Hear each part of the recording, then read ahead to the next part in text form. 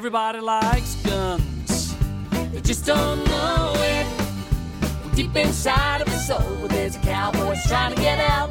Welcome to New Shooter Canada. Please remember that the show's content and word pronunciation is simply the opinion of the hosts and their guests. Hello and welcome to New Shooter Canada, episode 215, with your most amazing, awesome, bestest host, me, George. We've got Thomas, we've got Mike, we've got Benny. Oh, that's right, Benny's a quitter, he's not here. We've got Wanda. Oh, that's right, she's a quitter too, she's not here. And we've got Josh, and we've got the lovely Amanda. I will give Wanda credit. She was on the last episode. Yes, she was. I know. Benny, he's yeah. Wanda says, well, did you listen? I asked her, I go, did you listen to the episode? She goes, no, I was on it. And I was like, oh. She goes, did you listen to it? I'm like, no. She goes, oh, good. I threw you under the bus a couple times. And I'm like, oh, well, then ching goes the trolley car. Quitter. That's why you wanted to be on this week, so you could get some revenge. Yeah, it's only been 15 episodes since I've been on. I was on the 200th. Yeah. Yeah. Listen, when you're this much awesomeness, you got to give it out in small doses. You don't want to overwhelm the people with this much awesomeness. That's why it took 8 years to marry Wanda. Yeah.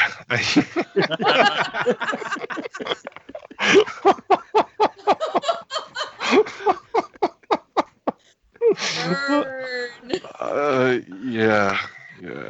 Oh, wonderful Wanda. Hey, you know what? She was too much awesomeness for me, so I had to do a slow roll and just embrace the awesomeness a little bit at a time. There you go. Oh, that's got to get me a new something. Yeah, I think they well played.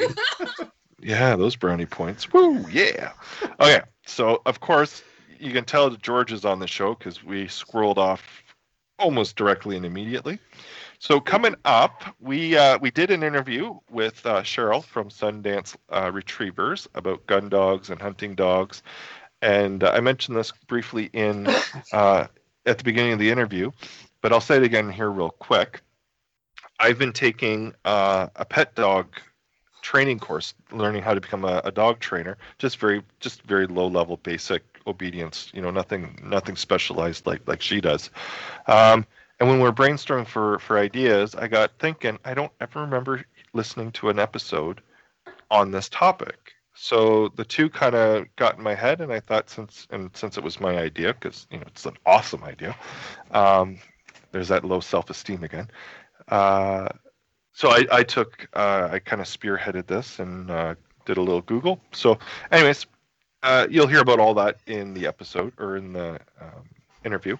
And so enough said about that. So let's go to what we did in guns and get this train wreck of an episode on its way.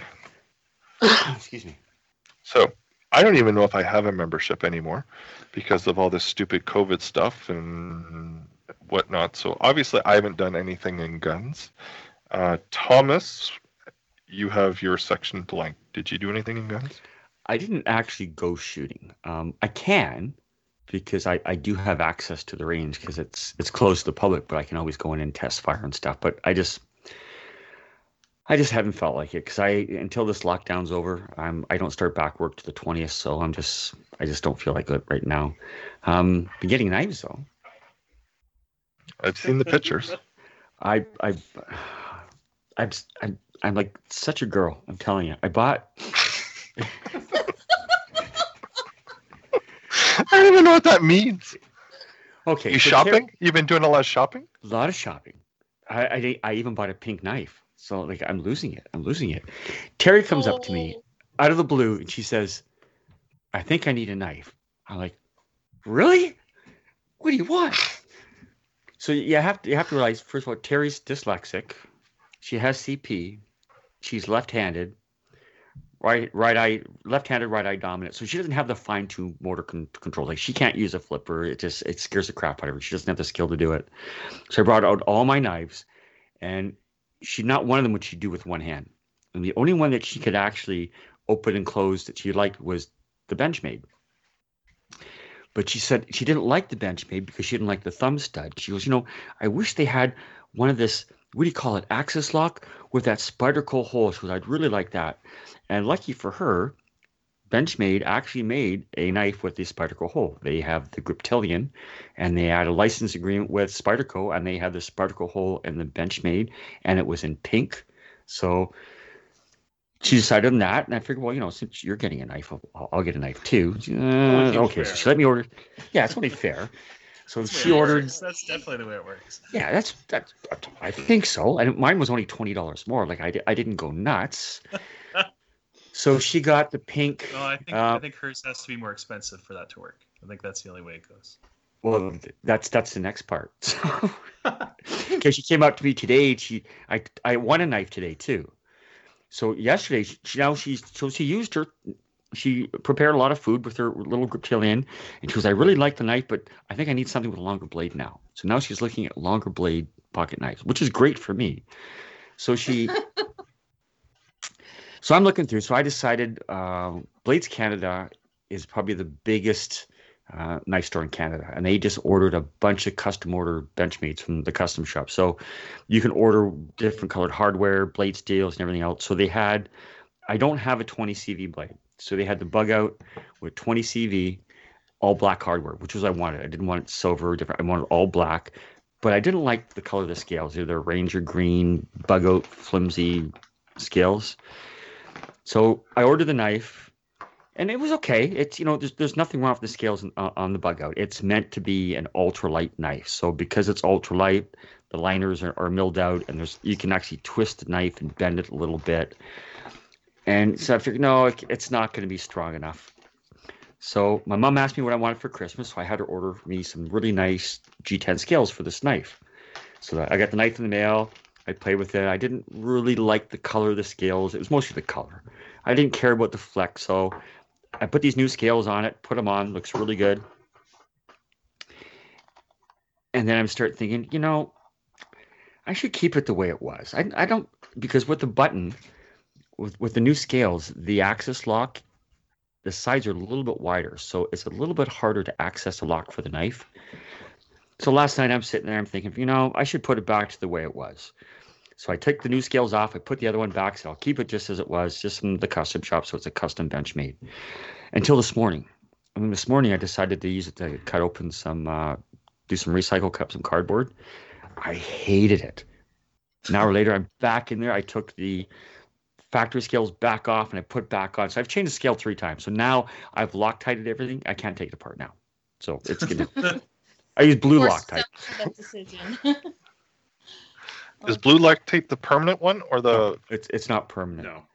Okay, I was gonna say I thought red was the permanent one, so that's right. So There's nothing wrong it's with permanent, it. but you can still take it off. Yeah, So it's not permanent.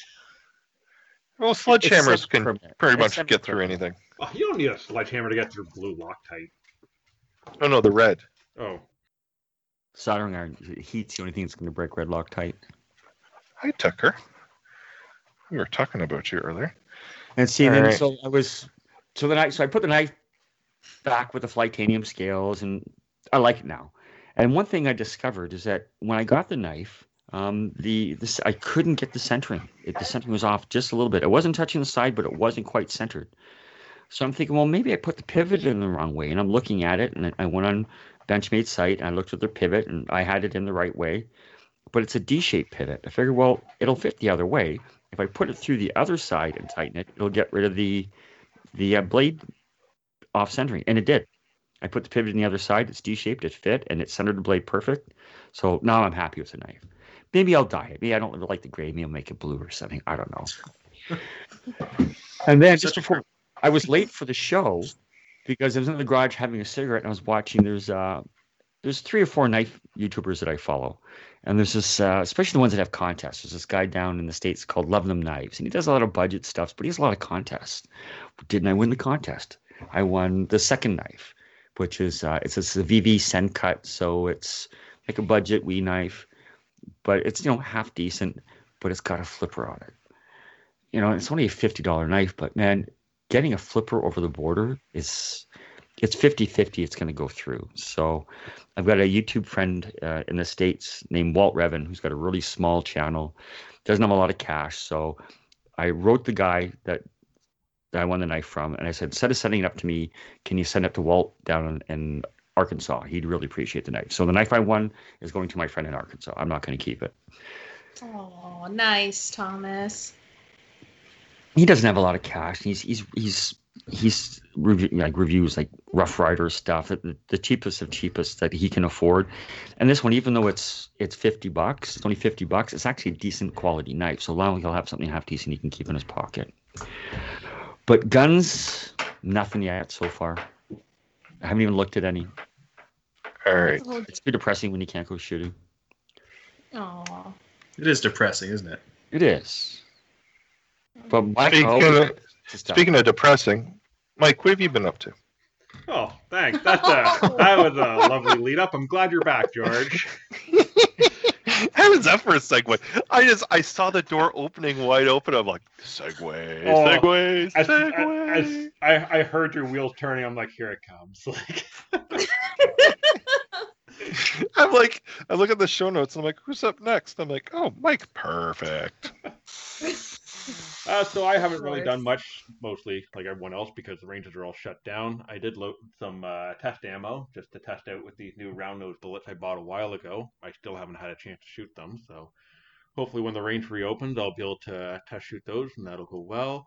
I did build a wall. It actually worked out pretty well. Trump size wall or smaller wall? Well, smaller than Trump's wall, but Okay. perfect for what I want. It's about 6 feet long and about 6 feet high, and it's just for dry firing. So this will give me the ability to practice shooting around the wall.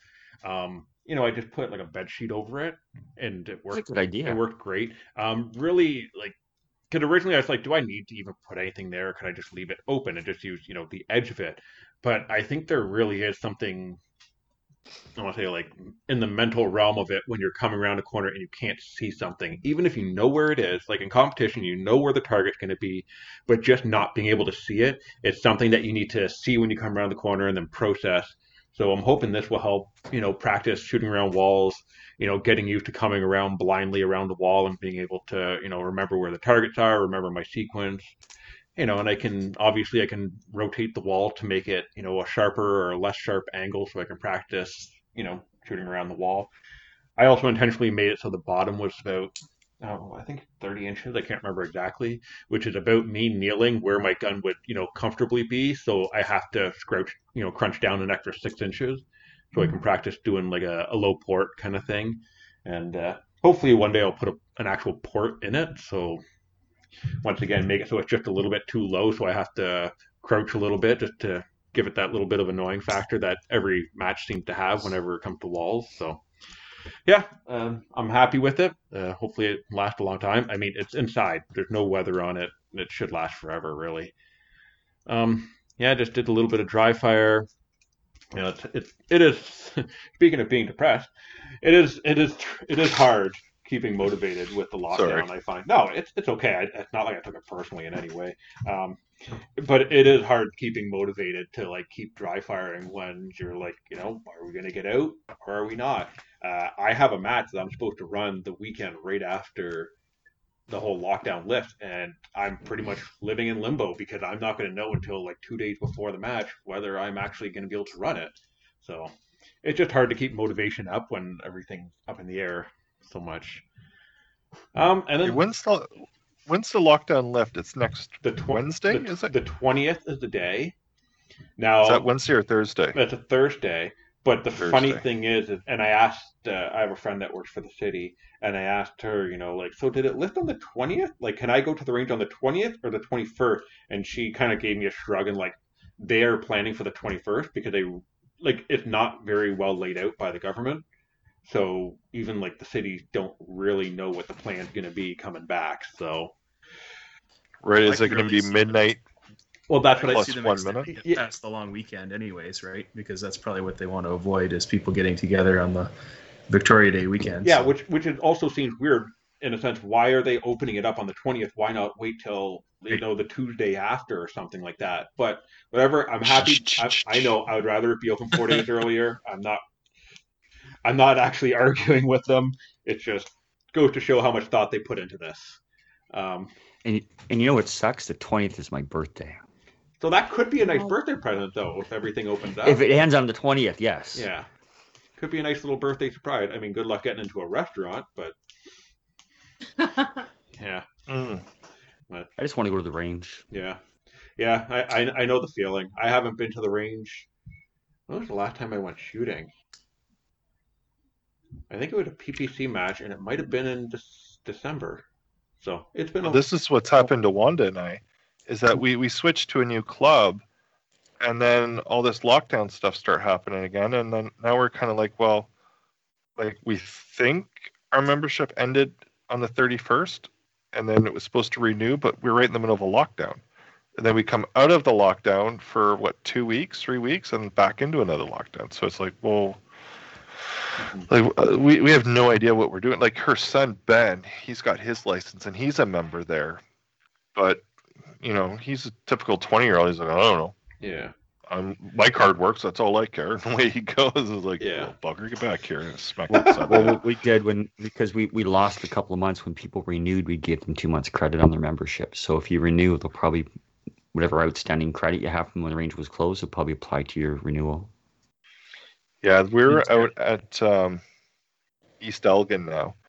So you switched to Benny's club? Oh, did Benny end up getting a membership out there? Because I think he was talking about that one, wasn't he? Yeah. Yeah, but I don't know if he ever... I don't think he actually did it. I still don't think he has a membership anymore. No, last time I talked to him, he didn't have a membership yet. Because I think... George, are you waiting for a club level safety as well, or are you good to go once it opens up? No, we've already done the safety course and all that. The only thing I would have to do that I didn't do is do 3 shoots, supervised shoots on the indoor range to get access to the indoor range. That's the only thing I have to do. Other than that, it's I have full access except for the indoor range. And the indoor range is 24/7. But again, because of all the COVID stuff, they weren't allowing it 24/7 because it was closed at the time. Like it was just an absolute mess. Yeah. Sorry, Mike. That's been for everybody. Mike, you said you have a surprise? Yes. So, I another baby on the way. No, I do not have that information. No. Well, actually, I do have a baby on the way, but it's not the baby you're thinking about. I gave into temptation, and SFRC had a 13% off sale, which is the tax. So I feel like I cheated the government by not paying tax, even though I know I actually did pay the government tax. Just whatever. Anyway, I got the Walther. Yeah, I bought the Walther Q5 steel frame. So, yep. Yay! So I bought that. Yeah. Oh, who needs more kids?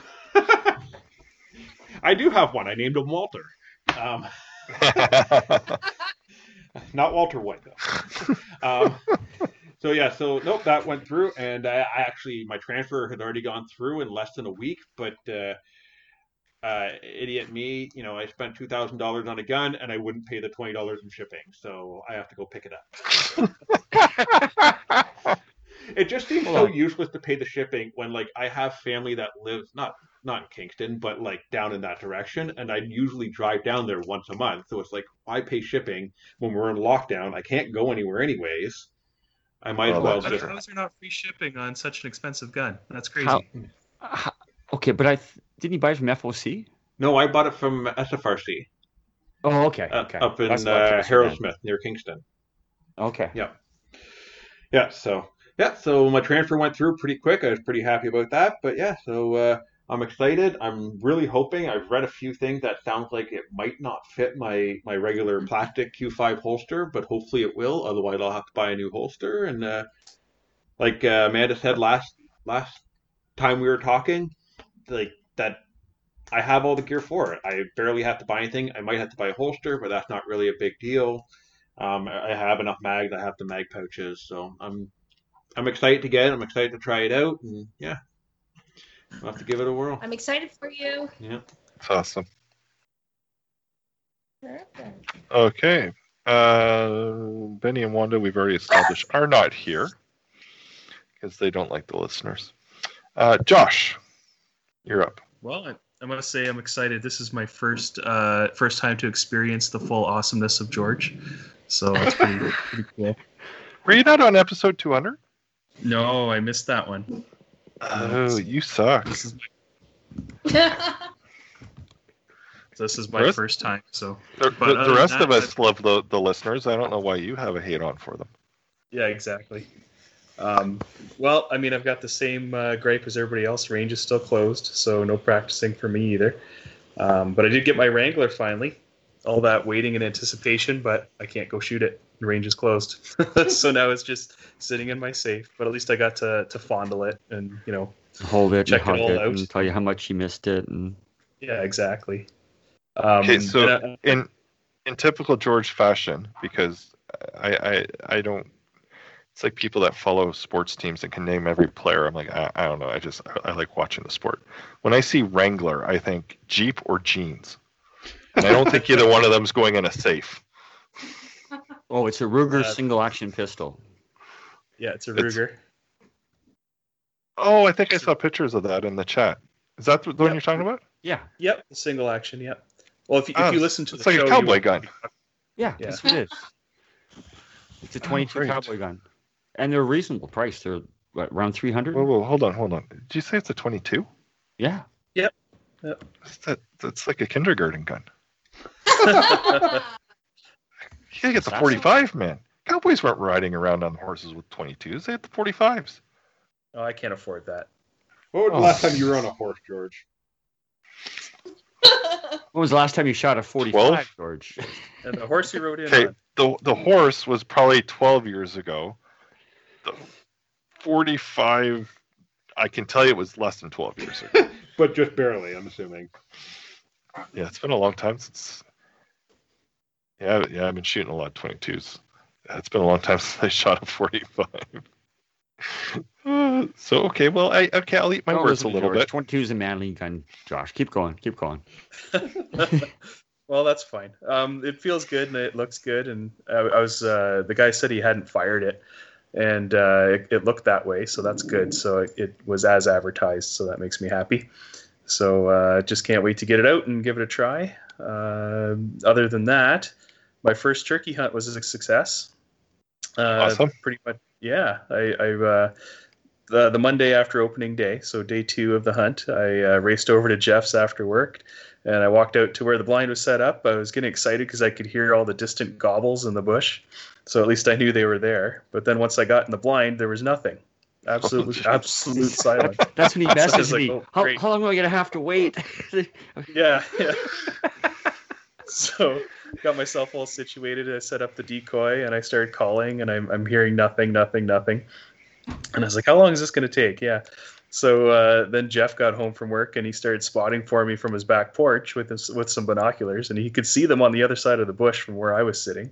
But he noticed they were kind of going around the back of the bush, so he told me to watch out behind me, and I still didn't hear anything. I'm just calling and no response. And then all of a sudden I hear some ruffling noises right beside me. And I look up and I see him strutting past me towards the decoy.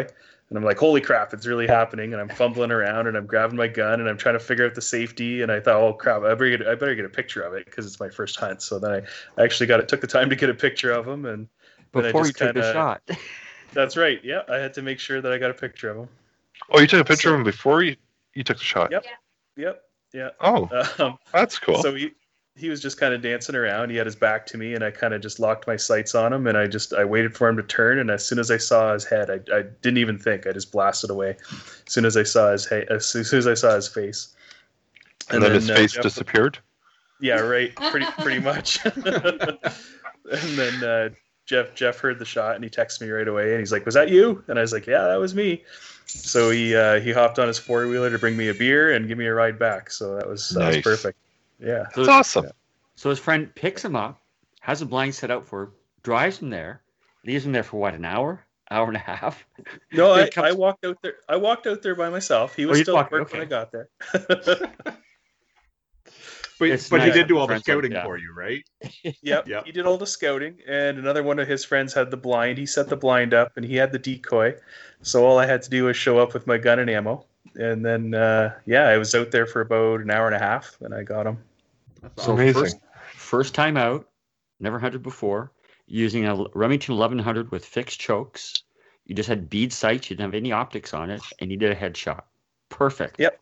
Perfect. Yep. Okay, now I got a question because I took the hunter course like 100 years ago, and I've never really done anything with it. Turkey, is that an endorsement? Is that a separate course you have to take I had still? to buy a turkey. Well, it was within the It course, was. but I had to buy a turkey tag.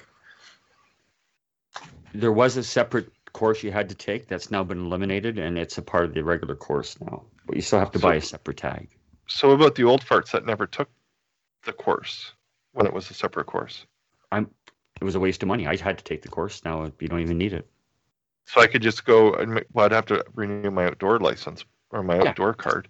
Just get a And small then- game. You just need a small game license and a turkey tag. I think you have to have the small game license, though, plus the tag. Yeah. Well, if you renew your hunting license, that's the license you get is the small game, and then you get your tags for whatever you're hunting on top of that. Whatever it's not covered by small game, unless it's changed. It's like 4 years ago. I think the last time I renewed it. It's your kind of hunting, though, George. You just sit there all day. You don't have to walk. You don't have to hike. You just sit there all day. Stay You can bring perfect food. You still. can bring drinks. Doesn't matter. Well, I'm texting Josh right now asking for Jeff's phone number. Yeah. Hook me up, buddy. He's a full service Jeff's- outfitter. Jeff's hunting resort. Yep. Yeah. Yeah, he brings beer. Yep. I'll go hunting just for the free beer. Like, costs way more than a beer. But Can I use my Stagecoach sawed-off double barrel shotgun?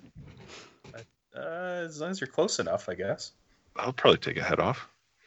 Yeah. only if you pull both triggers at the same time. Oh, and I can do it one-handed too.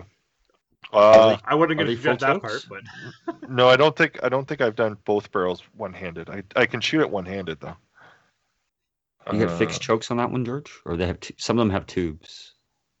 I don't know. What does that mean? It's a shotgun. I was It's waiting got for you to say, barrels. yeah, it has tubes or barrels. Yeah. Yeah, well, that's what. Yeah, they got barrels. I'm got thinking barrels. for your cowboy gun, it's probably fixed. Well, with the turkey, I can't put chokes in it. I can't add chokes to it. Yeah, so it's fixed chokes. So you might have like one barrel might be full, one might be modified. You have to check your manual. What's The reason that? I asked, it's better if you can put in the fullest choke possible. So Jeff was limited also, or Josh, because his gun also has fixed chokes. He just has a full choke.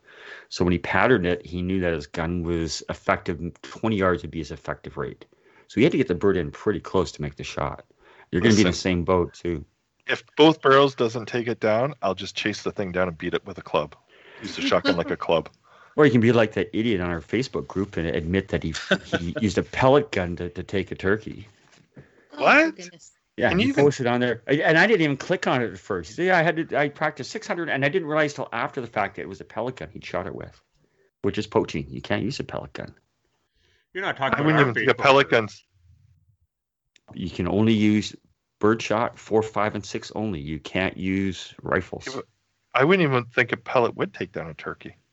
Well, you can get a pellet that'll do 1,200, 1,300 feet per second. Well, I think he also mentioned that he had to shoot it three or four times, didn't he? God. Oh my And, goodness! Why and would he posted why- it on. He posted it on Facebook, and I didn't even see that part. I just put a picture of Josh up saying, "Oh, my buddy only had to take one shot, and he got it." And then it dawned to me after I spoke to Josh that actually you're poaching. You're using a pellet gun. It got pulled down real fast. Yeah, no doubt. Idiots. Okay. Hey, I'm doing so, something illegal. Let's put it on social media. right? Yeah.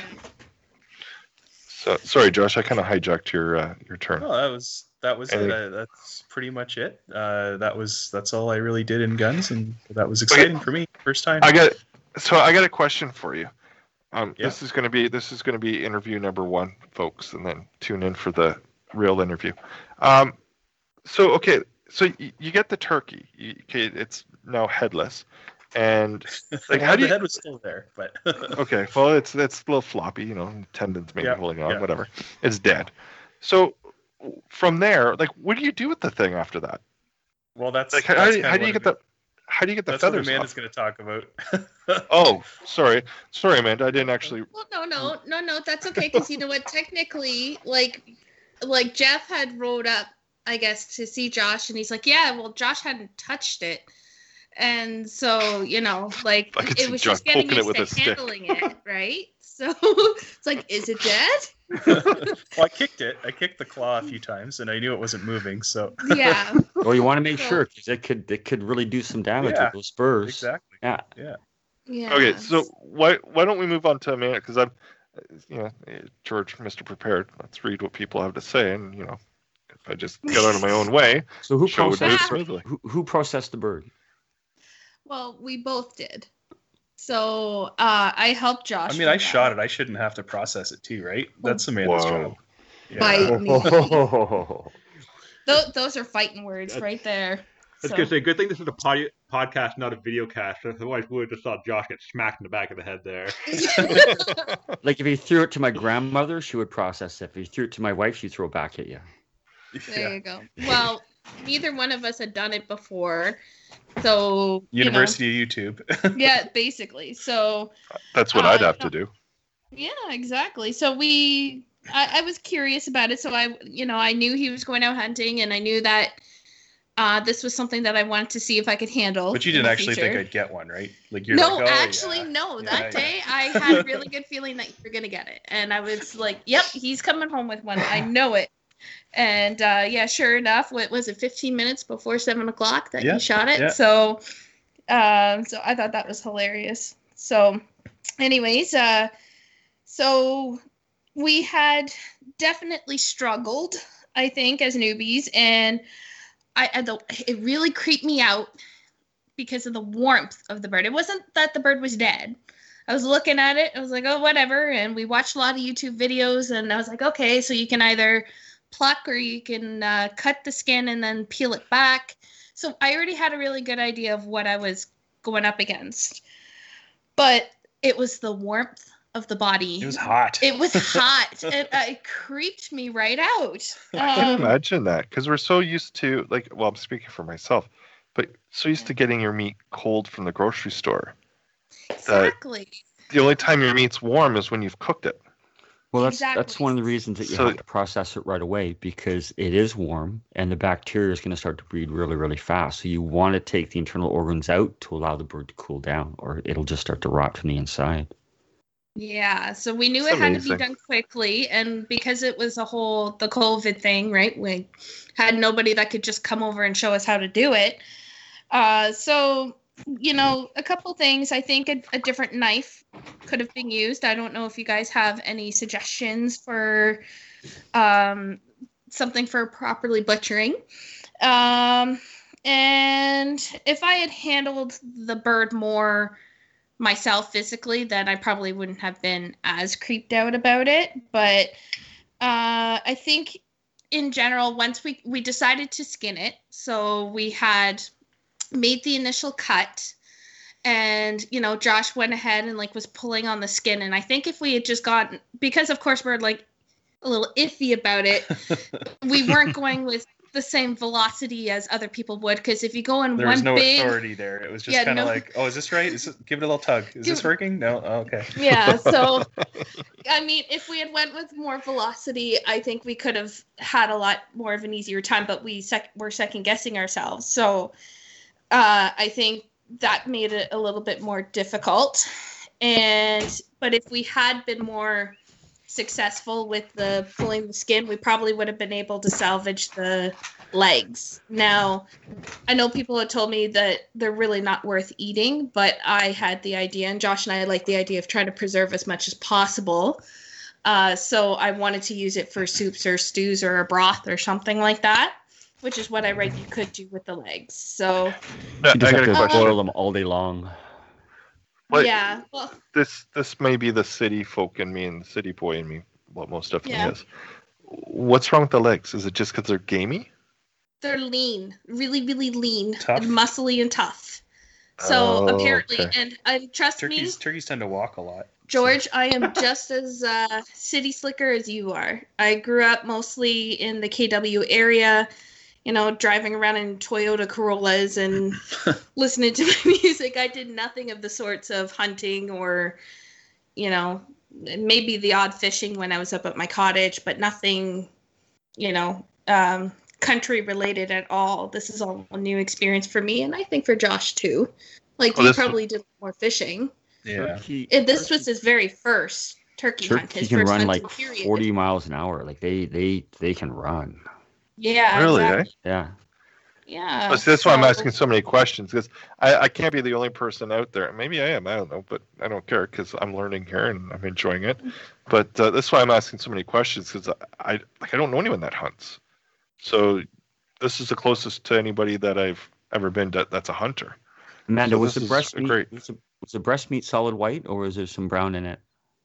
It was pretty white. It was pretty white. Yeah. Yeah, it was. So we managed to save the breast meat on both. And so we cooked up one side last week. So we just did salt and pepper and did it on the barbecue just to kind of get a good feel for what it tastes like. So it was definitely a lot more coarse and than chicken, I would say, with a distinct flavor, but I wouldn't call it gamey. No, It was just like really good flavor. extra Like, I turkey. really enjoyed it. That's good. Now, how It's many of the kids distinct, How many of though. the kids actually ate it? Chelsea, my oldest, ate it, but my youngest wouldn't eat it. And my kids weren't around, but Dawson wouldn't have tried. He won't even touch the feathers. He won't even touch the feathers. He's freaked out by it. He at least saw the bird and he was fine. But Nico, he was the first one to be like touching it. He's like, "That's so cool!" He's plucking the feathers.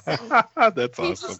yeah, he was really into it. And then after a while, he kind of got upset about the whole death thing. He goes, "I wish that the birds could choose whether they wanted to die or not." Oh, he did. He told me. He was good with it. Yeah, but he was good. But yeah, no, the he turkey was. told me. Oh, the turkey told you. Oh, okay, gotcha. Yeah, I'm ready to go. Oh, Yeah. yeah. That's what he said when he But ran I- by. He said, "I'm ready. I don't want to see it coming, so I'm going to look the other way." And then eventually he said, "What are you doing back there?" Bam, he got it. Oh, yeah. But I mean, at least Chelsea ate it, right? Oh yeah, yeah, I think she kind of liked it. yeah. But the littlest girl, she doesn't really eat anything, so we can't really use that as a comparison. Sorry, but I did find that the texture was a little more coarse A and little tougher, maybe. maybe a little tougher. So, my coworker's husband does a lot of hunting, so she suggested a marinade with Greek dressing and white wine, and then marinate it in a bag, turning it for about 24 hours before you cook it in the oven. So, I mean, that was a suggestion, but I don't know, anybody who's cooked turkey, like, any ideas? Well, this you time I still- really just wanted to cook it just as it was because I wanted to see what it tasted like. I didn't Yeah. want to influence the flavor in any way, Yeah. so I just See- barbecued it. Do you still have a half a bird left then? Yeah. Yeah. Throw it in your smoker. Well, that's how I made this one, but I didn't really smoke. I just cooked it with charcoal. I didn't really Smoke add it. any wood. I Oh, just- slow cook it in the smoker. It won't be tough if you slow cook it. Yeah. Okay. So maybe I'll try So- that next time. I got another question. How much is a turkey tag? $25. Uh, Look that up. It was just under $30. It was like $27, $28. How much is a turkey in a grocery store? They don't like it when you shoot those, though. They get- That was one of I think a big bird's gonna be the same price. that was one of the memes I saw on Facebook when turkey season opened, was a hunter with a butterball over his shoulder. And I'm looking at it, I'm like, I don't like, I obviously I get the joke, but I'm like, that's kind of odd to be popping up. And then all of a sudden everyone's hunting pictures popped up. I'm like, oh, must be turkey season. Yeah, it's true. But you got a good point, though. I mean, it's not a way to save money. It's not, but it's a way to experience something differently, though, right? It's to taste what it tastes like wild, and just I wanted to accomplish it. I wanted to do it. I wanted to try it, see what it's all about. And the Yeah, one no, thing I that's keep awesome. bringing up, the one thing I keep bringing up to my other coworkers who are white collar, let's just say that, so city boys, is the one gentleman. He's like, oh, but how could you do that to the animal? I'm like, what do they do when they're farming? Well, I said it's a whole and that's process. what I said to your son Dawson too. It's like, well, do you think the turkey was happier in a tiny cage, or do you think he's happier out in the wild? Yeah. So to me, if anything, it set a sense of appreciation for the animals itself, and also to the communities who have to do that. Like how many billions of people need to be fed, and they have to process all of this. So I mean, I'm much happier being able to, and I can appreciate finding our own food and doing the process from start to finish, and just because of convenience. People are weirded out by it. It is an interesting feeling, like from field to table, like to take an animal yourself and then to butcher it and cook it and eat it. It's definitely a different feeling. Yeah. Well, and like you said, I've heard before, like the comparisons between wild animals and farmed animals. Like a farmed animal has a miserable existence and a miserable life. A wild animal has one bad day. Yeah, that's great. That's a good way to look at it. It's just kind of one, right? It's no, I might imagine living out in the wild can't be all that great either. Like it probably has its challenges as well. But the kind of the words escaping me, but kind of the whole point of it is that a turkey out in the wild is being a turkey. It's doing what it's supposed to be. It's being what it's supposed to be. Whereas these farm turkeys are just like they're just things. They're barely alive because they're just like they don't have any existence, right? So we won't speak to all farmers because I'm sure there's a few of them that do free range and things like that. But usually for the mass productions, I'm thinking like the grocery store stuff, right? The stuff you get out of the grocery store is going to be commercially farmed, right? Yes. Whereas, this is the tragedy right now. I'm kind of squirreling here, but I'm going to preach a little bit. Let me get on my soapbox here. This is one of the tragedies about how, and I'm no expert in agriculture, so I'm just kind of going by different conversations I've had. But like the days of like the family farms are gone.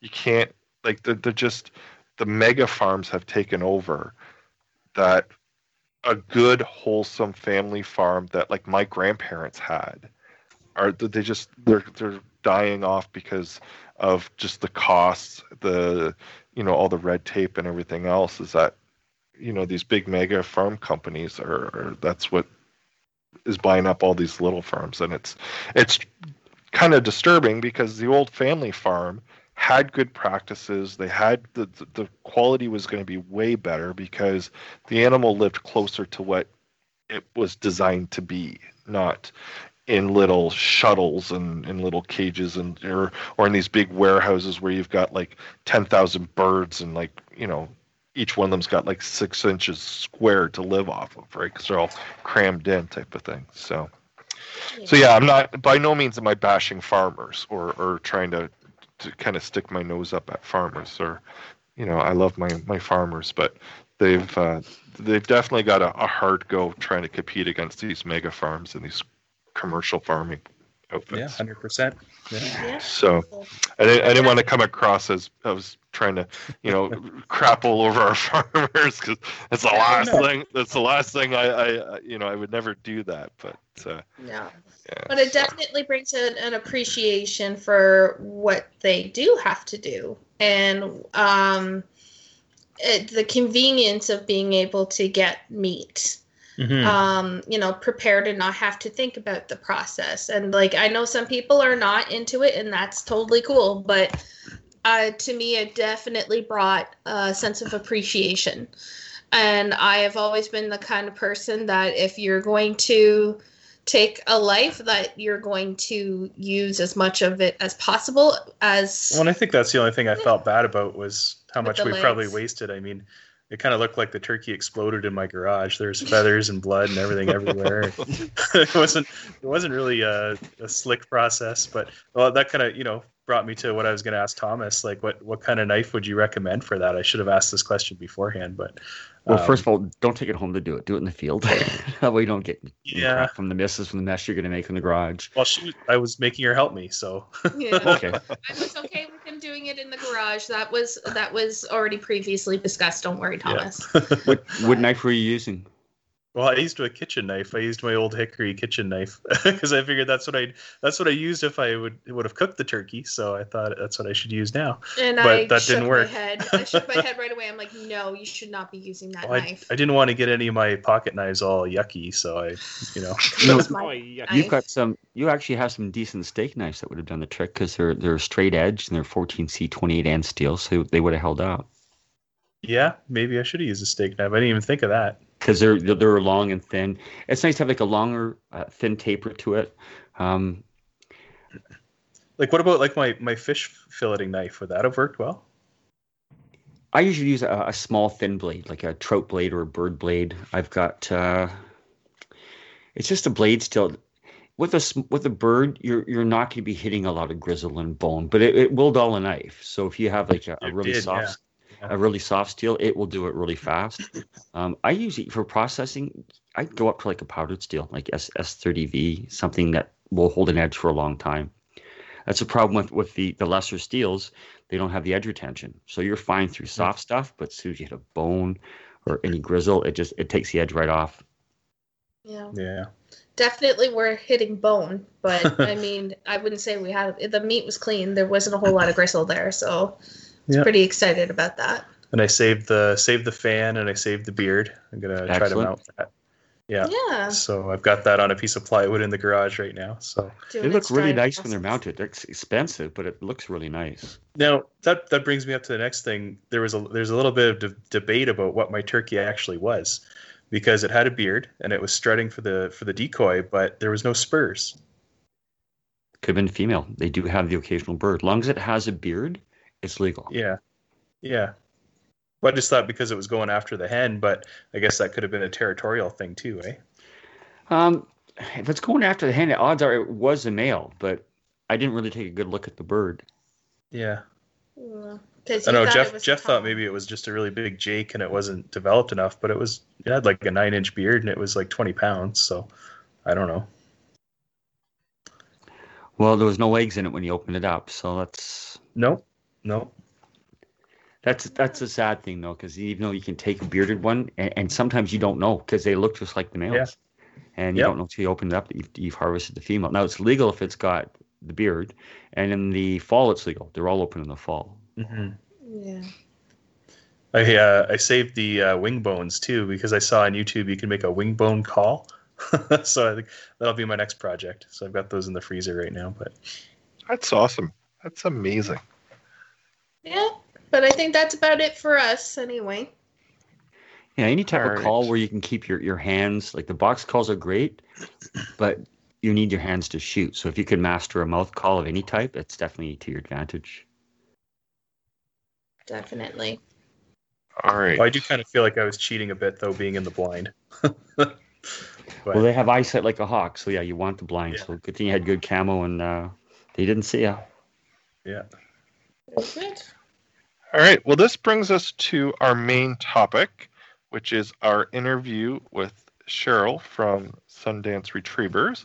So I will kick it over to the interview we did just before we recorded, and then I will see you on the flip side.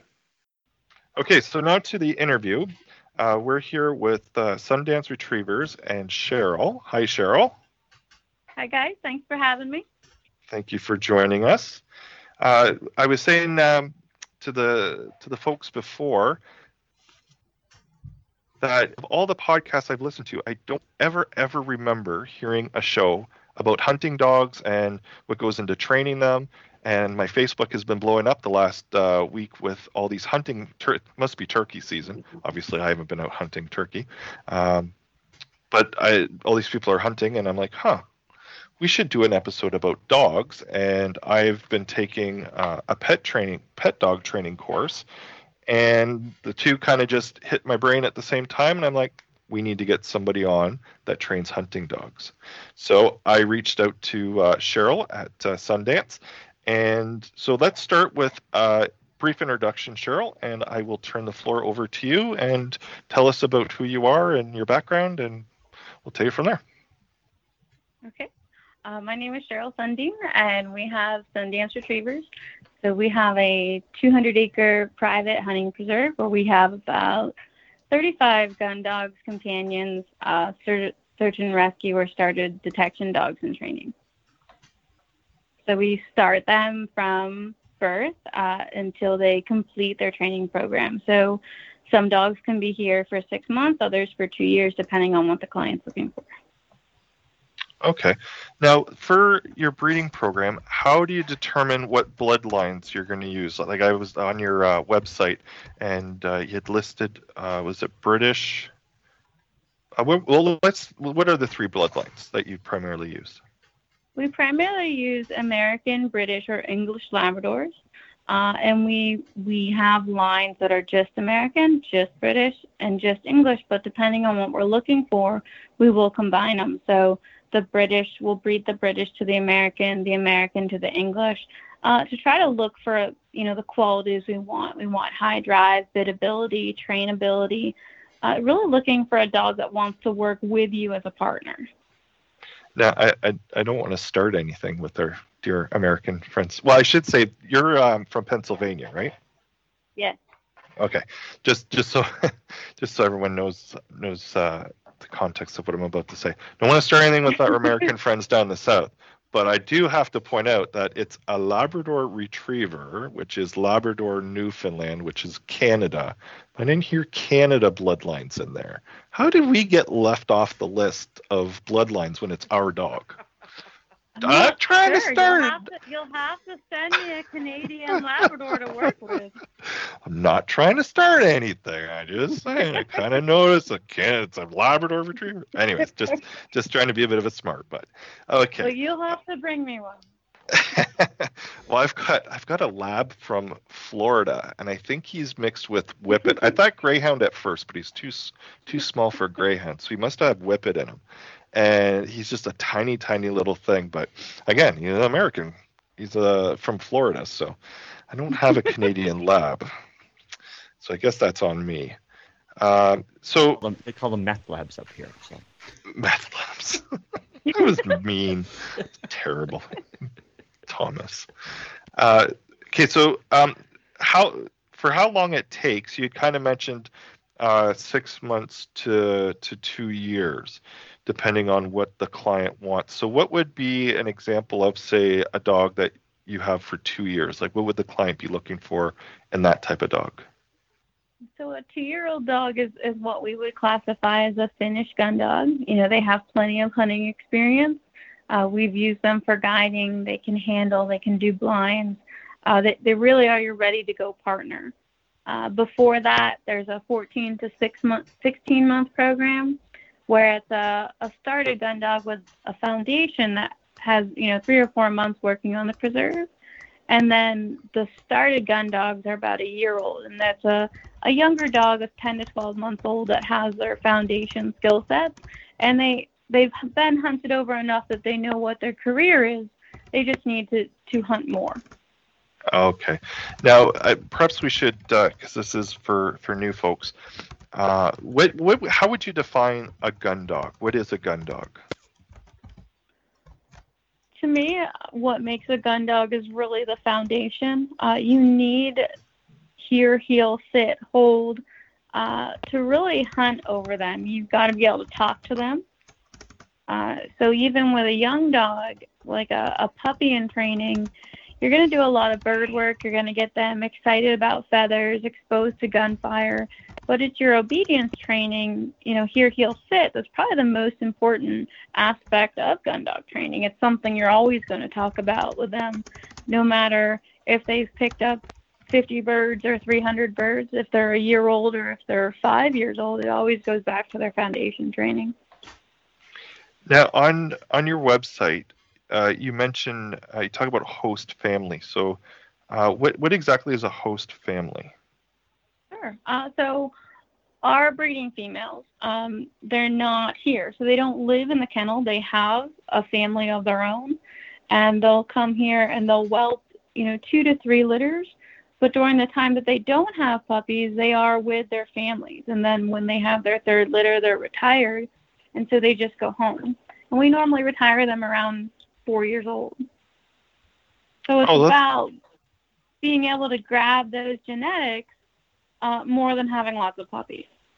Right. I was just going to say, so it's not, you're not running like 10 litters out of a dog over the course of its life.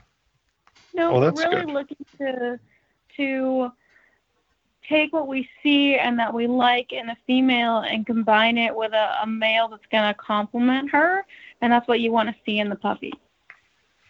Okay, I'm not sure if I'm using this term right, so all the rural people, send your hate mail to Thomas.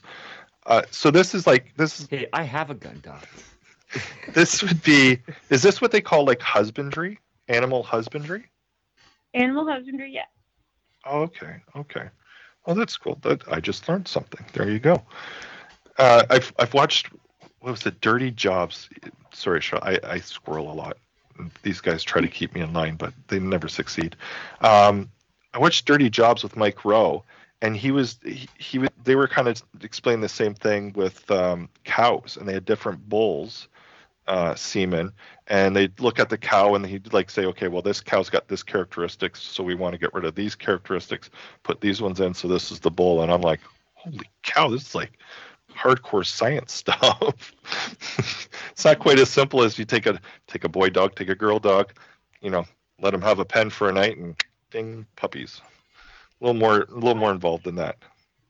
I have a question. Really about Sure. I just wanted to pop in there, and I wondered, so how do you find the host families? Is there like a registered breeding program that you can touch base? Because obviously you're looking at purebred for the most part, American and English, and what was the other one you said? Sorry.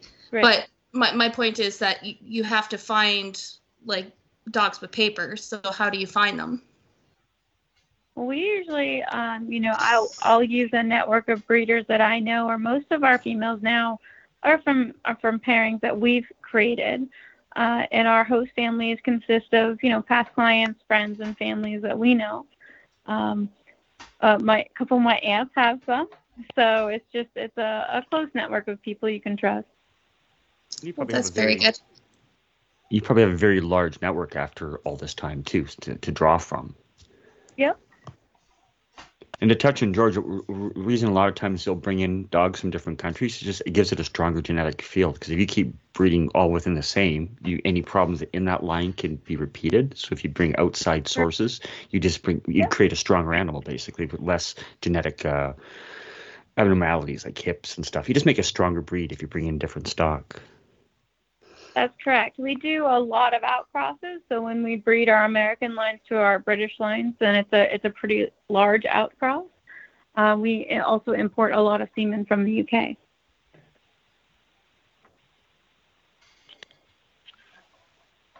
I'm sorry, I got kind of lost in my questions here. I realized some of the. I'm a truck driver by training, not a professional interviewing, so I'm doing my best, folks. Bear with me. So on the website, I saw that you listed off a bunch of certifications and registrations. Perhaps you can tell us what those are. Let's start with the certifications. What kind of certifications can you get for these dogs? Like, are there? Are you talking about like the health certification? Yeah. Or are you talking about field certifications? Certifications. So some of the dogs are, they're American field trial winners. Field trial champions. And then if you're talking about the British, you have field trial winner and field trial champions as well. So it really depends on what club or game you're playing. So each of them would be a little bit different. So up here, is NAVHDA still the big field organization? I think it's more. It would again depend on what club you're using. There's quite a few out there now. There's quite a few, yeah. If you've never seen game dog trials, George, you have to check it out. I went up to one in Port Perry a few years ago, and they ran the dogs all day for their field points, and it's quite a thing to see. Okay. Well, I apologize. When I was writing the questions out, I had your website kind of side by side. And so now I realized the questions didn't make much sense without the website. Okay, so on the website, you have listed here like a sporting gun dog, classic gun dog, and then occasional gun dog. Sure. So I'm just wondering what those are and what are the differences between the three. So our sporting gun dogs are primarily going to be American. They could be American bred to British, but it's more of a category. So what we're looking for a sporting gun dog line is a little bit hotter, more drive, a dog that you could compete with, or a very active hunting partner. When we go back to the classic gun dog line, this is primarily going to be our British bred to British line.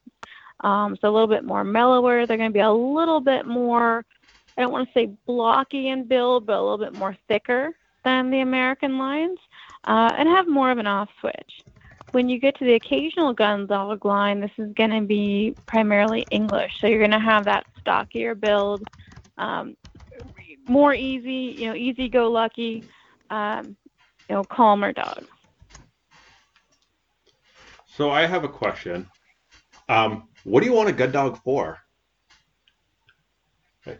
Like, I just realized that we're halfway through this conversation. I realized I don't even know what you want, like, your gun dog to do. Like, I assume that there's different types of hunting. There's different kinds of gun dogs, like, to perform different things.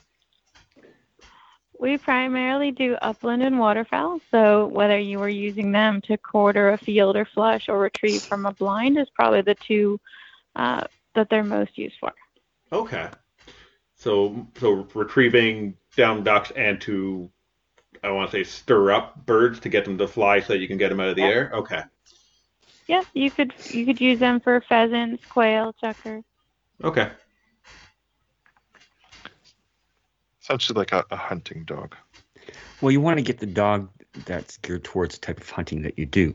So if you're more waterfowl, a retriever is an excellent dog. They're great swimmers. They've got the double coats. They're good in the cold water. You may want a different breed for field work or a different type of lab for running fields. It all depends what type of hunting that you do, really. Now, you were saying with the host families, you've got them kind of out with friends, family, and former clients. So it's safe to say that these would be family dogs, as opposed Absolutely, to yes. a protection dog. Even our finished gun dogs they're always first and foremost, they're a family dog that can hunt. Right. Okay. And so when you have a litter come through and you've got all the cute little bundles of joy in front of you, are they all going to end up being a hunting dog, a gun dog, or is there certain qualities that they must have where, not every one in the litter is going to have those qualities? You're looking for certain things. So say I have a litter of 5 and I need 3 companions and 2 gun dogs out of that litter. So for my companions, I'm looking for the individual that wants to stick with you a little bit more, that would rather cuddle in your lap than say, go tackle a fallen feed pan that made a lot of noise. For my gun dogs, I'm looking for that curiosity and just being, fearless. So, if you drop, say, that feed pan, it makes that rattling bang noise. Of those 5 puppies, 2 or 3 are going to watch it and go, oh my goodness, what is that? But my gun dogs out of that litter will probably be the ones that run forward and tackle the pan. So that's kind of what you're looking for. And you're going to see that at a rather young age, like 5 to 6 weeks, you start seeing those individual personalities come forward. Now, sorry, go ahead, Thomas. I was going to say it was funny because we just got a dog, year and a half ago. We got another pointer, same breeder and everything. So we got first choice because this is our 3rd dog through them. So when the wife called and told her what she wanted in the dog, when I got there, the breeder already had this really nice, quiet white. It was curled up and not bothering anything. So my wife's in a wheelchair. So she's thinking a companion dog for my wife. I'm like, I don't want that. And there's this really wild, crazy one that was chasing everything and investigating everything. And I said, I want that one. So the breeder tried to get the nice, calm one for Terry, but it didn't suit my needs. I wanted the hyper crazy one that was going after everything and exploring and everything. So they can gear it towards what you want. Mhm. And she's still mad I got the crazy dog, but I got my new dog chases shiny objects, and he goes mental when there's a shiny object anywhere. Any reflection, he goes crazy after it. It's like, just nuts. So, sorry, I had a question. What do you do with the dogs that you determine don't have the desirable qualities that you're looking for? For what program? Like for any of your hunting dogs, like if you have a litter, and I don't know what a litter is, 5 puppies, and you find that one dog just doesn't have the qualities that you want, do you just sell off that dog as just a family dog, or do you try and train every single dog from every litter, regardless of how good the drive is? I'll say I'm not sure if I'm using the right word.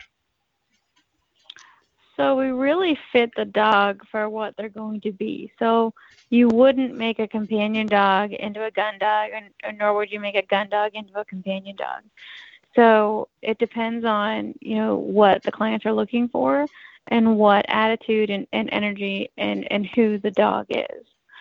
So you really can't fail being a companion dog. Okay. It's just be a good dog. It's a little bit harder with the gun dogs because you're looking for that drive. They've got to be able to chase down birds. So as far as companions, it's pretty easy to find a companion in a litter. With gun dogs, you're just looking for a little bit more. So no one really ever fails because you're putting them in the best position to succeed. Okay, that's good to hear that there is no, I want to say, failure of the dogs. They all pass. They all pass. Yeah. So once you've determined which ones are going into which program, whether it's going into the companion program or the gun dog program, at that point, like what kind of age did you say they were? Did you say it was about 5 weeks? You have an idea? About 5 to 8 weeks, we can kind of sort the litter out and say, this is who you're going to be, and this is what you're going to be good at. And then from that point, you're like up, or I guess during this period, you're doing the basic obedience training, correct? Regardless of what program they're going in. In the it's a puppy program, and it's basically a learn-to-learn program from the time they're about 4 weeks old to about 4.5 months old, or maybe even 5 months, depending on the maturity level, where you're just really showing them cool and exciting things, and you're suggesting what you would like them to do. So we teach them as a litter to go for group walks, and we'll go in the woods and we'll have, pheasant wings planted so they can find, and we'll do, pistol fire to expose them to that. But as a young puppy, like if you're trying to teach a young puppy to heel and you want them to be on your left side, then you would happen to have the really tasty treats in your left pocket. And when they would kind of migrate over to that side, then you would give them a treat. So you're starting to teach them from a very young age that when you happen to be in this area, you get good treats. So once you start to teach them to sit, if you can teach a young puppy to sit on your left side where the treats are, then all of a sudden you're also starting to get a suggested heel, because that's where the treats are, and that's where they're going to come over to. So at a 3.5-month-old puppy, you can get that picture of heel and sit, even if you're just suggesting it. You're not holding them accountable to anything. And at this you can point, start teaching a lot. Yeah, and at this point, like you said, you're already starting to kind of introduce some of the aspects that they're gonna, if they go into the gun dog program, that they're gonna be exposed to, right? Like the pheasant wings, and like, so they're already kind of, all this stuff is already slowly being exposed to them even before they've really kind of diverged into either program. Absolutely. In the beginning, the program's the same for the companions and the gun dog. Hear, heel, sit, exposure to birds and gunfire is pretty much what they do 6 months and under. Once the companions have their formal obedience of hear, heel, sit, then they go home around 6 to 7 months old, and then the gun dogs stay. So in the beginning, the program's very much the same for both. Right. Oh, that's cool. That's cool. Yeah, my lab is afraid of everything, including his own shadow. So there was no way I'd ever be able to take him out to the range. But I'd always see other people, not very often. You don't see it very often, but every once in a while you'd see somebody with their dog at the range, and I'm like, oh, I wish I could bring my dog. But he never had that exposure at a young age. And I don't even know what his exposure was because he's afraid of everything. But so it couldn't have been a good experience growing up. I didn't get him until he was 2. So he was kind of broken by that point. Not broken, he was a good dog, but there's certain things were already set in place that weren't going to get undone. So that's cool that, but regardless of what path they're going to take, if they end up becoming a companion dog, they've still been exposed to that sort of stuff. Sure. Well, and gunfire just mimics any other loud noise. So it's more the idea that you're going to hear something, kind of loud and scary, but it's not a big deal. So it could be a car backfiring, it could be fireworks, and they've just always got that just in their roundhouse that, oh, we've heard loud and scary things, and I got to eat mud afterwards. So it's not, if you can imagine a litter of puppies frolicking through the woods, they're going splashing through mud puddles, and they're going over logs, and they're chewing on sticks. Well, you fire off a couple of starter pistol rounds from that, they're going to look at you and go, this stick's pretty tasty. I don't really care what you're doing over there. Right. And so by the time you do that for a couple of walks, you could just fire away, and they're like, yeah, that's boring. We've heard that before. Right. Now, once the companion dogs have gone home and or gone to their homes, and you're at that 6-month period, what's the next step from, say, 6 months to 12 months?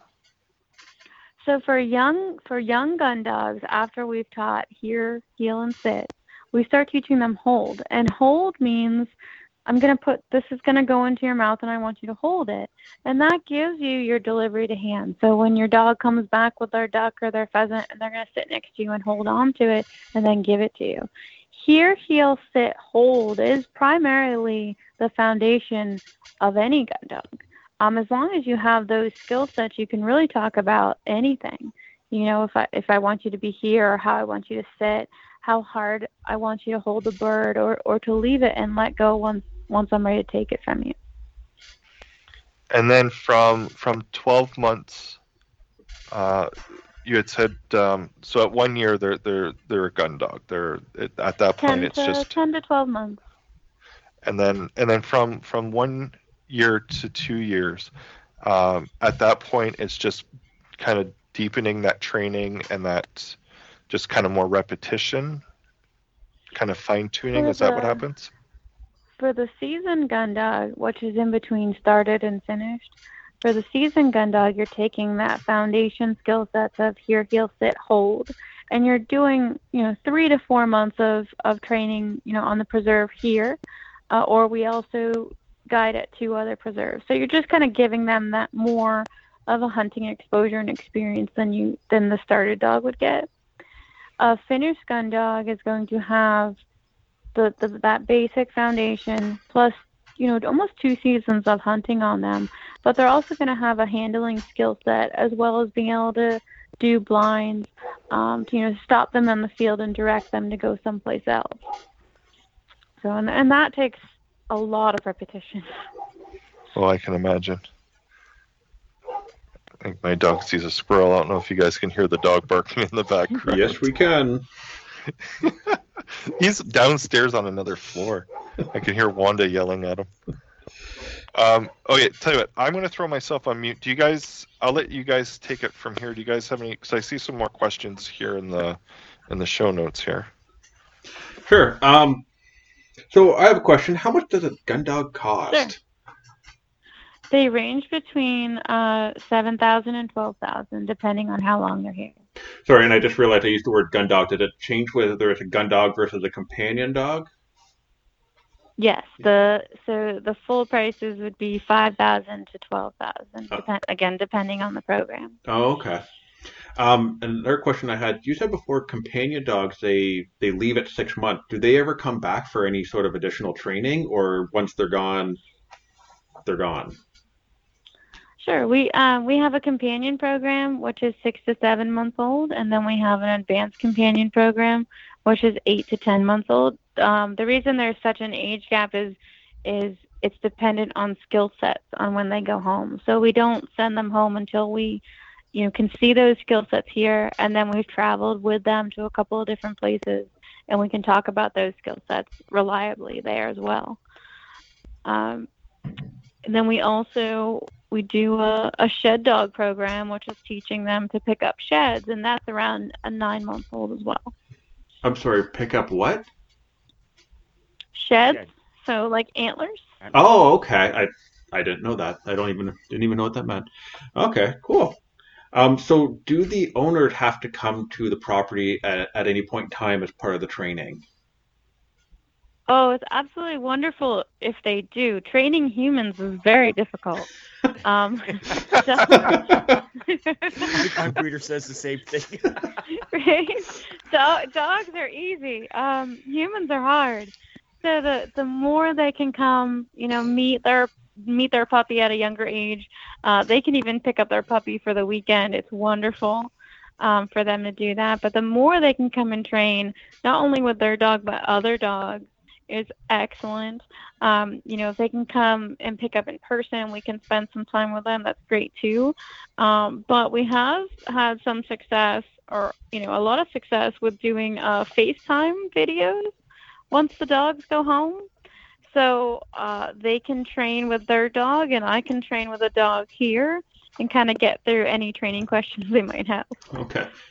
So you said it's hard to train people. What are some of the things that you wish, I don't know, either people already knew, or I guess that you repeatedly have to teach people with your dogs? That's a good question. I think the hardest thing for people to learn is how much their body language is speaking to a dog. So when we do obedience training, true obedience is done without words. It's done based off the body. So if I'm walking, then the dog I'm working with is in heel or at heel. And if I stop walking, then the dog sits. But I see a lot of people, they're telling the dog to sit, but their body's still in motion. So they're actually telling the dog two different things. You're saying with heel, they might be telling the dog to heel, but they're still standing still. So that's always something that amazes me, of how different the words can be to what your body's saying. Okay. And do you offer some sort of training to teach the owners this stuff if they want to come for, I don't know, what, a weekend, a week, however long you need to train the people? We do hands-on training as well. If their puppy's young in training, then they can work with older dogs. So we try to get them here as often as possible. Okay. So you're from Pennsylvania, correct? Yes. Are you able to get dogs up to Canada? If someone from Canada was looking for a dog, would they be able to order? I guess order. I don't know if that feels like a wrong word to use when you're talking about an animal. But we are ordering it. I know, but it seems like a weird word. You don't say I'm going to order a baby up next month. Right. Prior to the last year, yes, getting dogs in and out of Canada was easy. It's a little bit trickier at the moment, but there's a couple of international shipping companies that can cross the border and pick up a dog here and drive them home. Oh. And we're also working on, once the restrictions are lifted, to be able to offer that to our clients as well. Okay.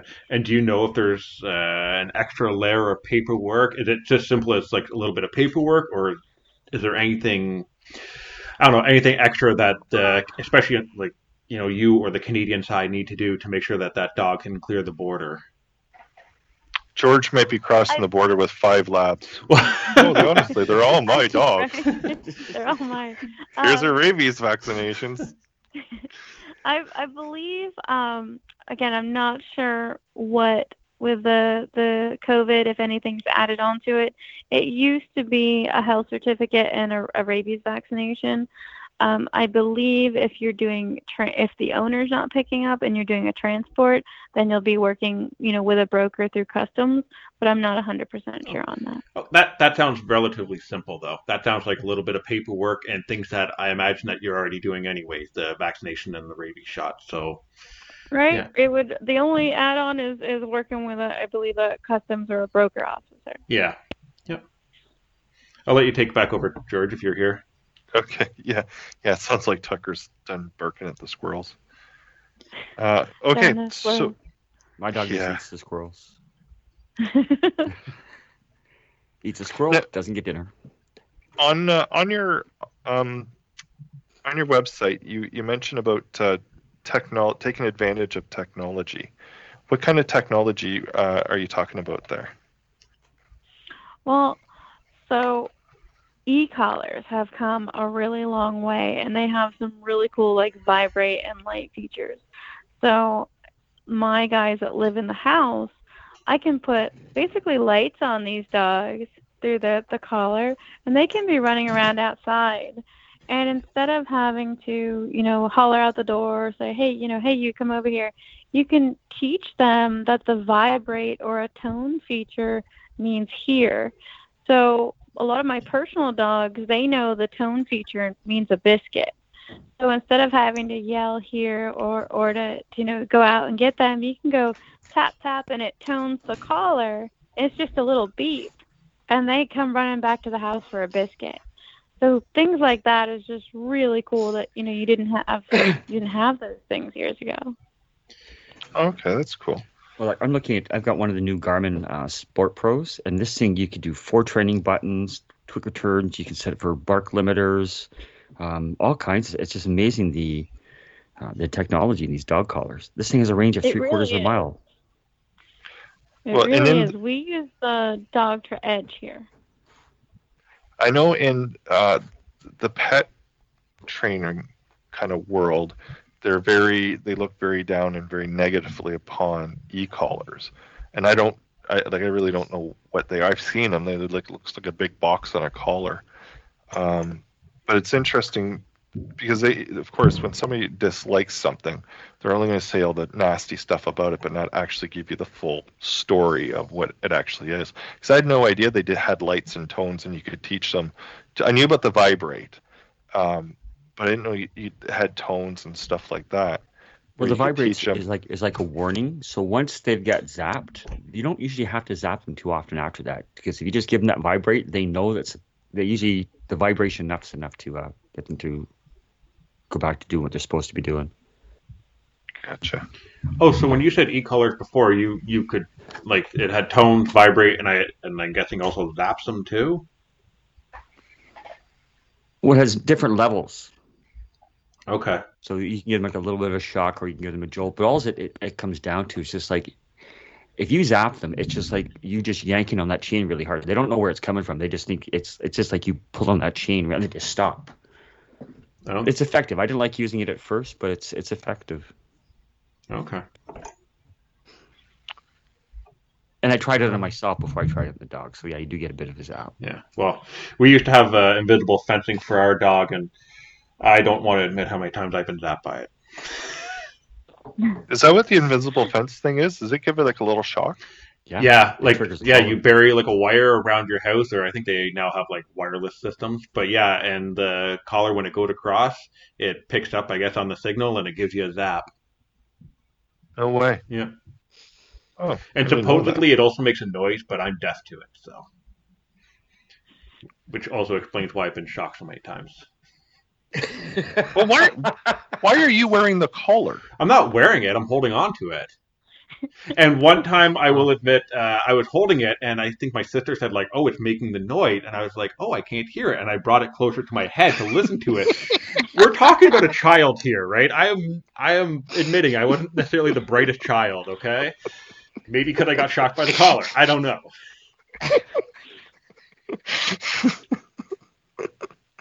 Oh my goodness, Mandy, you've gone quiet. Are you still with us? Or are you falling out of a chair, shaking your head? I'm just listening. Oh my goodness, silly Canadians.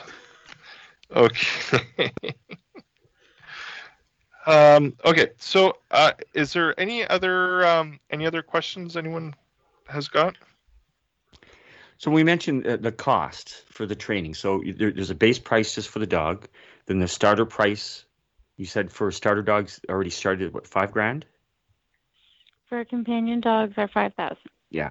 And then the full field, like the 2-year program, it really puts it up there. But it's worth it. Like if you're serious about hunting and you've got the money, like going for a 2-year program to get a fully trained dog, it's not, the cost is actually there if you consider the amount of time that you would have to put it in to do it yourself. Well, when you start breaking it down to like a monthly and daily cost, it's not very expensive. No, I think when I was going up to my breeder, I think it worked out to like $50 every time I went up, and $50 for a couple of hours of in-person training is not unreasonable at all. When I had looked into personal protection dogs for my truck, they're up in the same price range. So if you get any specialized, it's the specialized training, right? So you get any specialized training, and then they got to put their time and effort into it. There's going to be a cost associated with that. Like, they're not charities. And sometimes, like with me, when I first saw the price of a personal protection dog, I had a bit of sticker shock. And there's a guy down Windsor Way, K9 Ontario, I think is his Instagram. And so I got chatting with him one day and about and he went through the whole process. And I was like, holy cow, this is in depth. And like, it's not just, here, puppy, here's a treat, sit down. Okay, your dog's trained. Like, these people put a lot of time and effort into these dogs. So yeah, that's good. Good pricing. I just saw somebody ask, what is the life expectancy for a lab? I would say, comfortably probably around, 12, 13 years old, maybe 14. You could certainly get them older. Probably around, 9 and 10, they're going to slow down hunting-wise. No, breed-wise, what do you find is the smartest lab? I've hunted with chocolates, and I find they're fantastic. Black sometimes so-and-so, but I find the chocolate labs are usually really, really good in the field.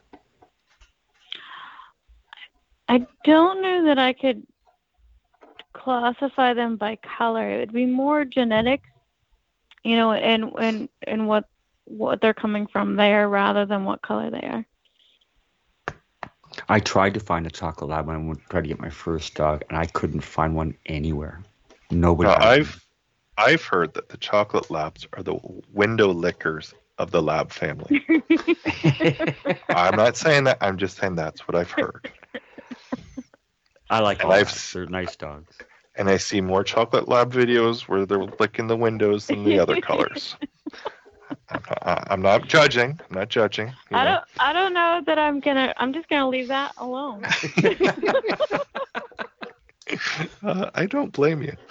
So we've been spending all this time talking about dogs, but we haven't really talked much about Sundance Retrievers. I kind of mentioned that you guys are in Pennsylvania, but how about we get some contact information out and do some promotion here? Sure. It's SundanceRetrievers.com. You can get a hold of us through the website, or you can call me at 814-790-2643. And just I'd spoken to Cheryl on Thursday. I was driving back up from Pennsylvania. Now I'm on the other end of Pennsylvania from where they are. They're just they're south of Erie. Is that correct? Yep. I think kind of like between Erie and kind of Pittsburgh area. We're about an hour and a half from Pittsburgh. Okay, there you go. And I do Lebanon, so I'm out by Harrisburg, which is kind of the other end of the state. But I was coming back, and I'd stopped for a fuel break, and I'm like, did a Google search, gun dog breeders, and you guys were the first ones to come up. So that's Google money well spent. Yeah. So how about we throw that website and phone number out one more time? It's SundanceRetrievers.com. And my cell phone number is 814-790-2643. Excellent. And now it's out there until I stop paying for the servers.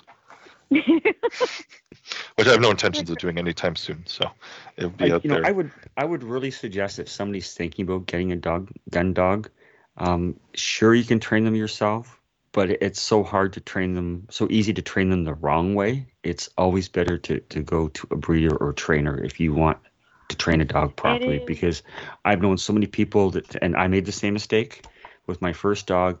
I was correcting those mistakes for a couple of years. So it's worth the money if you want to get a field dog to get the training for it properly.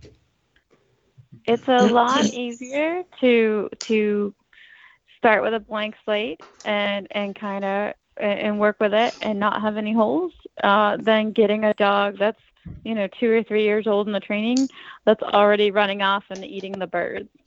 So it's always a lot easier to avoid the problem. I feel like you speak from experience. That's a hard one to work with. Comes back and your bird's half gone, and he looks at you and go, well, I saved you some of it. I just pre-treated for you. And guaranteed mid-season, probably about October, I always get 1 or 2 calls like, hey, my dog's eating birds. And the question that's really important is how many?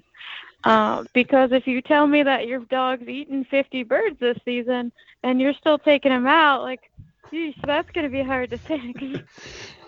That's one of those You'd that's think hard. after 10, 15, you'd kind of get the picture and go, I feel like that falls into the category of it's harder to train people than it is to train dogs. no doubt, right? No doubt. And how big is that dog? It's just going to end up rolling back. It happened to be a very big dog. When I got my dog, the ad on Kijiji said he's eating the ducks. He was a farm dog, guard dog, farm dog. And so when I got a hold of her, I'm like, okay, define eating the ducks. Like, I'm a little worried that this is a violent, dangerous dog. And what it was is, I'm a city boy, so I have no idea how these things work.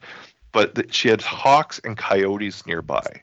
And so if a hawk or a coyote had gotten one of the chickens, she would take the carcass, throw it kind of off to the side, so it would be kind of, the hawks and coyotes would kind of focus on that and not the live ones. And I was like, well, that makes sense. But she had ducks and everything, so whatever got taken, she would just leave the carcass over for them to kind of clean up. Well, he had started going over and eating the carcasses. And I'm like, well, that's different. I'm thinking he's like eating live ducks. And she's like, oh, no. And I'm like, so there's kind of like, when you mentioned, well, they start eating the birds, I'm like, yeah, that Tucker was doing that. I was like, oh my goodness. So my last one discovered how to fish. I was running him down at the Beaumont River, and the salmon are running, the trout are running all the time, and he's just standing in the water, and a fish went right between his legs, and he grabbed it. And ever since then, he would go down to the river, and he'd just wait, especially if the salmon were running, he'd wait for them to come between his, and he caught 3 or 4 fish. So, no way. Yeah, that's amazing. Luckily, I had my fishing license, and it was in season because I got stopped by a conservation officer. Of course you did. I never Did you tell him it wasn't you, that you weren't fishing? He saw the and dog they won't take give it. him a license? Yeah, they won't give him a license. Right? My goodness. It's not me. Honestly, officer, look, it's him. It's a dog. It's a dog. I'm just bringing not him my to the river dog, so he can fish. Right? It's not my dog. When the dog comes up and sits at my feet. I don't know whose that dog that is. Oh my goodness, that's hilarious. I was just thinking more about the court date where you're trying to defend yourself, saying like, I didn't grab the fish out of the water with my teeth. Like, listen, this dog's eating homework. He's eating, all this stuff, and now he's got fish. Like, come on, but it's not my fault. It's never my fault. He actually ate my turkey license once. My very first year, I got my turkey tag. I put it on the table, and Ruger ate it. Tucker, we have to watch him because he will get up on the counter and just whatever you leave up there, he's got it. We had 2 pounds of bacon, and we had 2 pounds of bacon, and he ended up with most of it. And I'm like, oh, you're gonna spend the day outside because I don't know how that's gonna work out with your belly, buddy. But he was fine. But I'm like, what a spoiled dog! Just ate like 1.5 pounds of bacon. After I cursed a bit.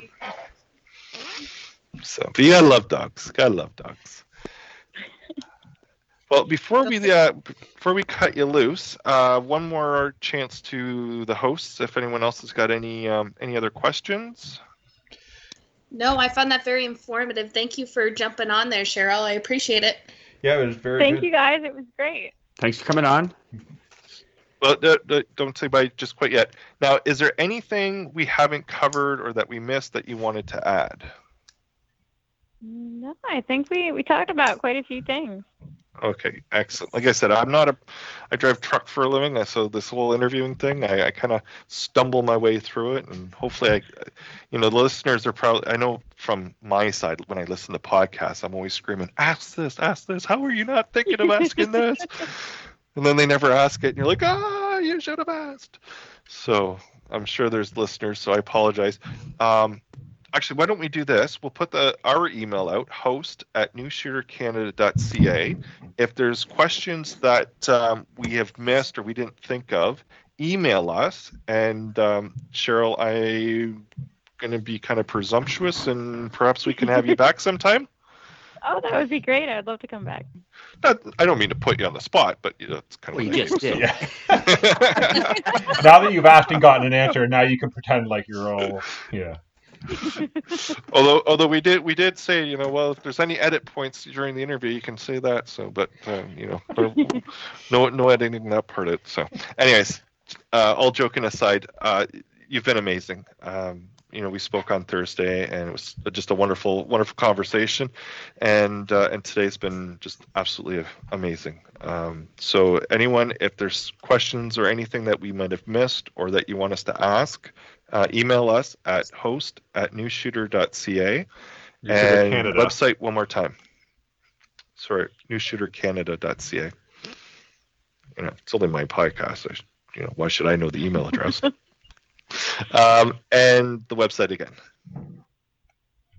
It's sundanceretrievers.com. Awesome.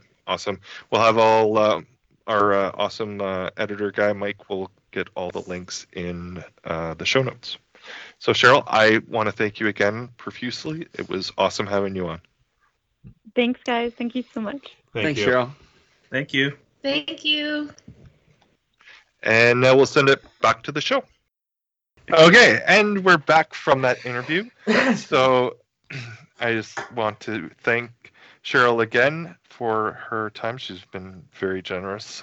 She took some time out of her day on Thursday to chat with me, and then spent an hour with us today.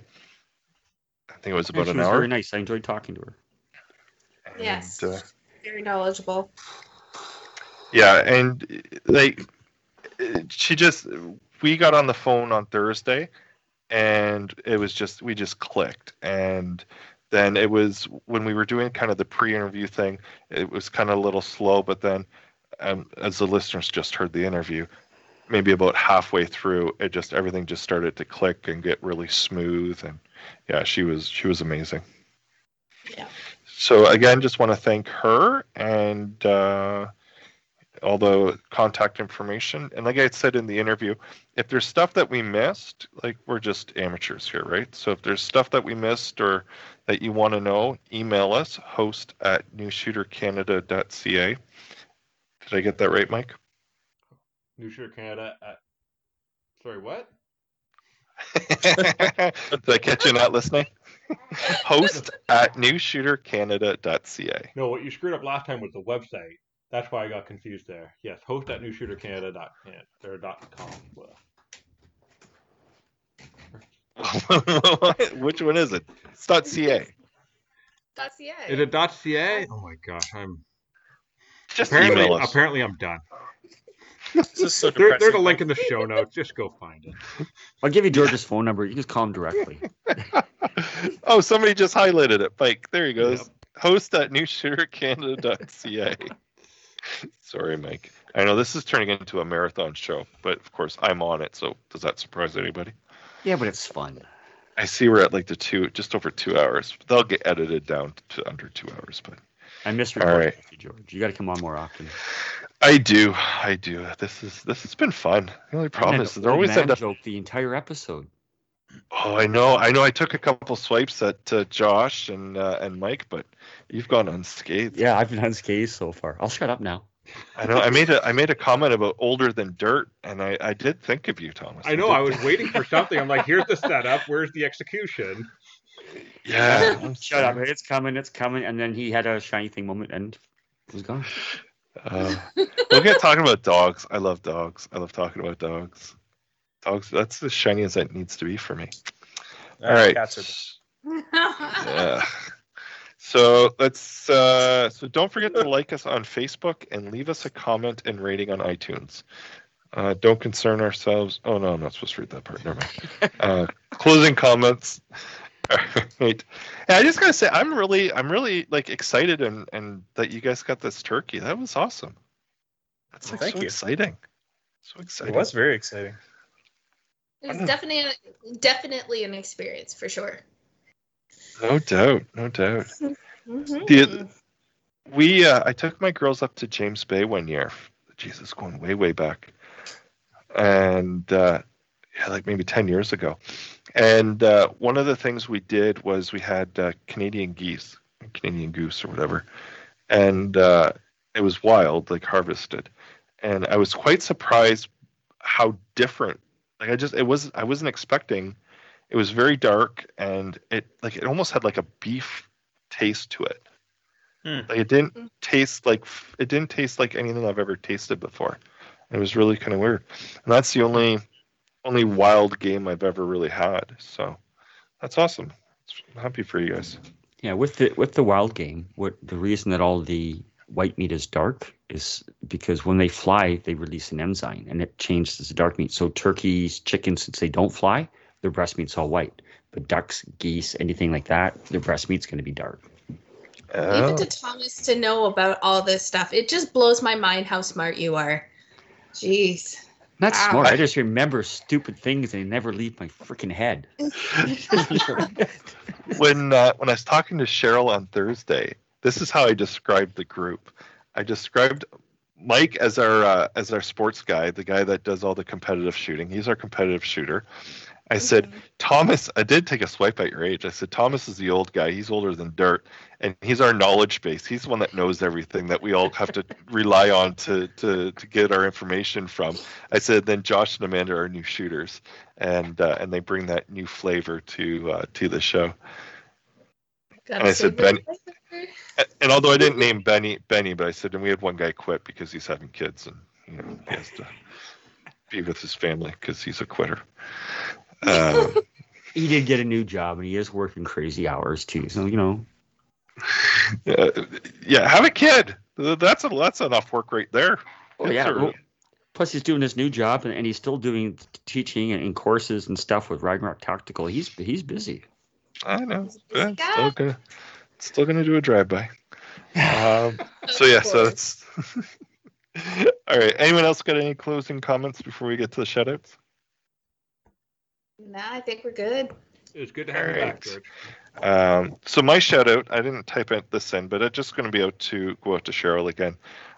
She was amazing. She got some random email in her inbox saying, "Hey, you want to be on a podcast?" Blah blah blah blah blah blah blah. And then I just kind of gave a little brief introduction, and she's like, "What?" And then we just started emailing back and forth. And she was extraordinarily generous with her time. So a shout out to Cheryl. She was very good to us. Yes, thank you, Cheryl. Thomas. Yes. What? Shoutouts. Shoutouts first of all to I forget his first name, the Love Them Nice YouTube channel. Thank you very much for the free Sencut knife. It'll be put to good use. That's about it. All right, Mike. My shout out, I have a couple. I want to shout out Amanda and the women from the last episode. I thought that was a fantastic episode, and that was the first time Amanda went solo. Like, she hosted the show, she did the show notes, she did everything, and I thought it was a fantastic job. So I wanted to give you credit because you did a great job. You really did. Oh, thank you. It was great to have the ladies on. Yeah. Am I the only one that hasn't listened to it yet? I haven't listened to it yet. I'm just agreeing with Mike. Yeah. And then, I want to thank Cheryl as well for coming on the show. It's great having her. A lot of interesting knowledge, stuff that I clearly know nothing about. And George, it's great having you back again. You should come by more often. As I'm looking at the 2 hour and 11 minutes on the counter. Yeah. We usually keep it under. I didn't say I'm not going to shame you for it after the show's over. I just said thank you for coming on because that's what a good host does. There you go.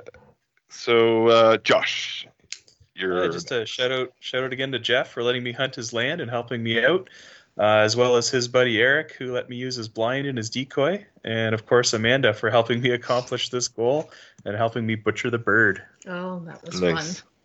Yeah. Well, I'm going to give extra thanks to Sarah. So Sarah and I were talking in the background, and she hooked me up with a belt for holsters and all that for the future. And she actually sent along a lovely little card with it, and it was just super sweet, and I really appreciate that. So thank you, Sarah. Love to chat with you, and I would really hope that sometime in the near future, when all this COVID nonsense is done, that we can meet in person. But that goes the same with everybody, right? So George and Wanda and Mike and Thomas, I haven't met you either. It's just crazy. No, I've met Josh. He's been to my house, but I've never met Yeah. you. No, not I only yet. met Mike a couple times. Mike dropped by my house, and of course at the charity shoot. But everybody's so far away. Amanda, no one's gonna look down on you for procrastinating on that meet and greet. Don't worry about it. It's okay. And you're like one of the closest. No, I was talking about meeting Thomas. Minutes. I was talking about meeting Thomas. Oh, meeting No- Thomas. Oh, Yeah, no one's goodness. gonna fault you for putting that one off as long as you can. You're saucy pants. Hey, at least it wasn't an age. At least it wasn't an age joke. I had to take a swipe at some point, but at least it wasn't an age thing. Alright. Hey, I think did Wanda not? Are we not going to meet up with you guys when you do the Maple Seed if that event is still on? Actually, I do think that's the plan. Yes. Yeah. As long as Showing COVID up would at allow lunchtime. that, right? You know. Fingers Was that crossed. Thomas? Yeah, I wanted to mention something about you guys meeting up at the lunch break. Yeah. Was it lunch break or dinner afterwards or something? I don't know. That's Remember she said lunch, but lunch break's only like 30 minutes, and there's no time there because everything's rush. yeah. Well, that's why if it was lunch, that seems odd because usually it's like a lunch to learn, right? They kind of Yeah, do a you eat class during lunch. optics or something. There's education involved while you're eating. Yeah. I think it's dinner afterwards. I think.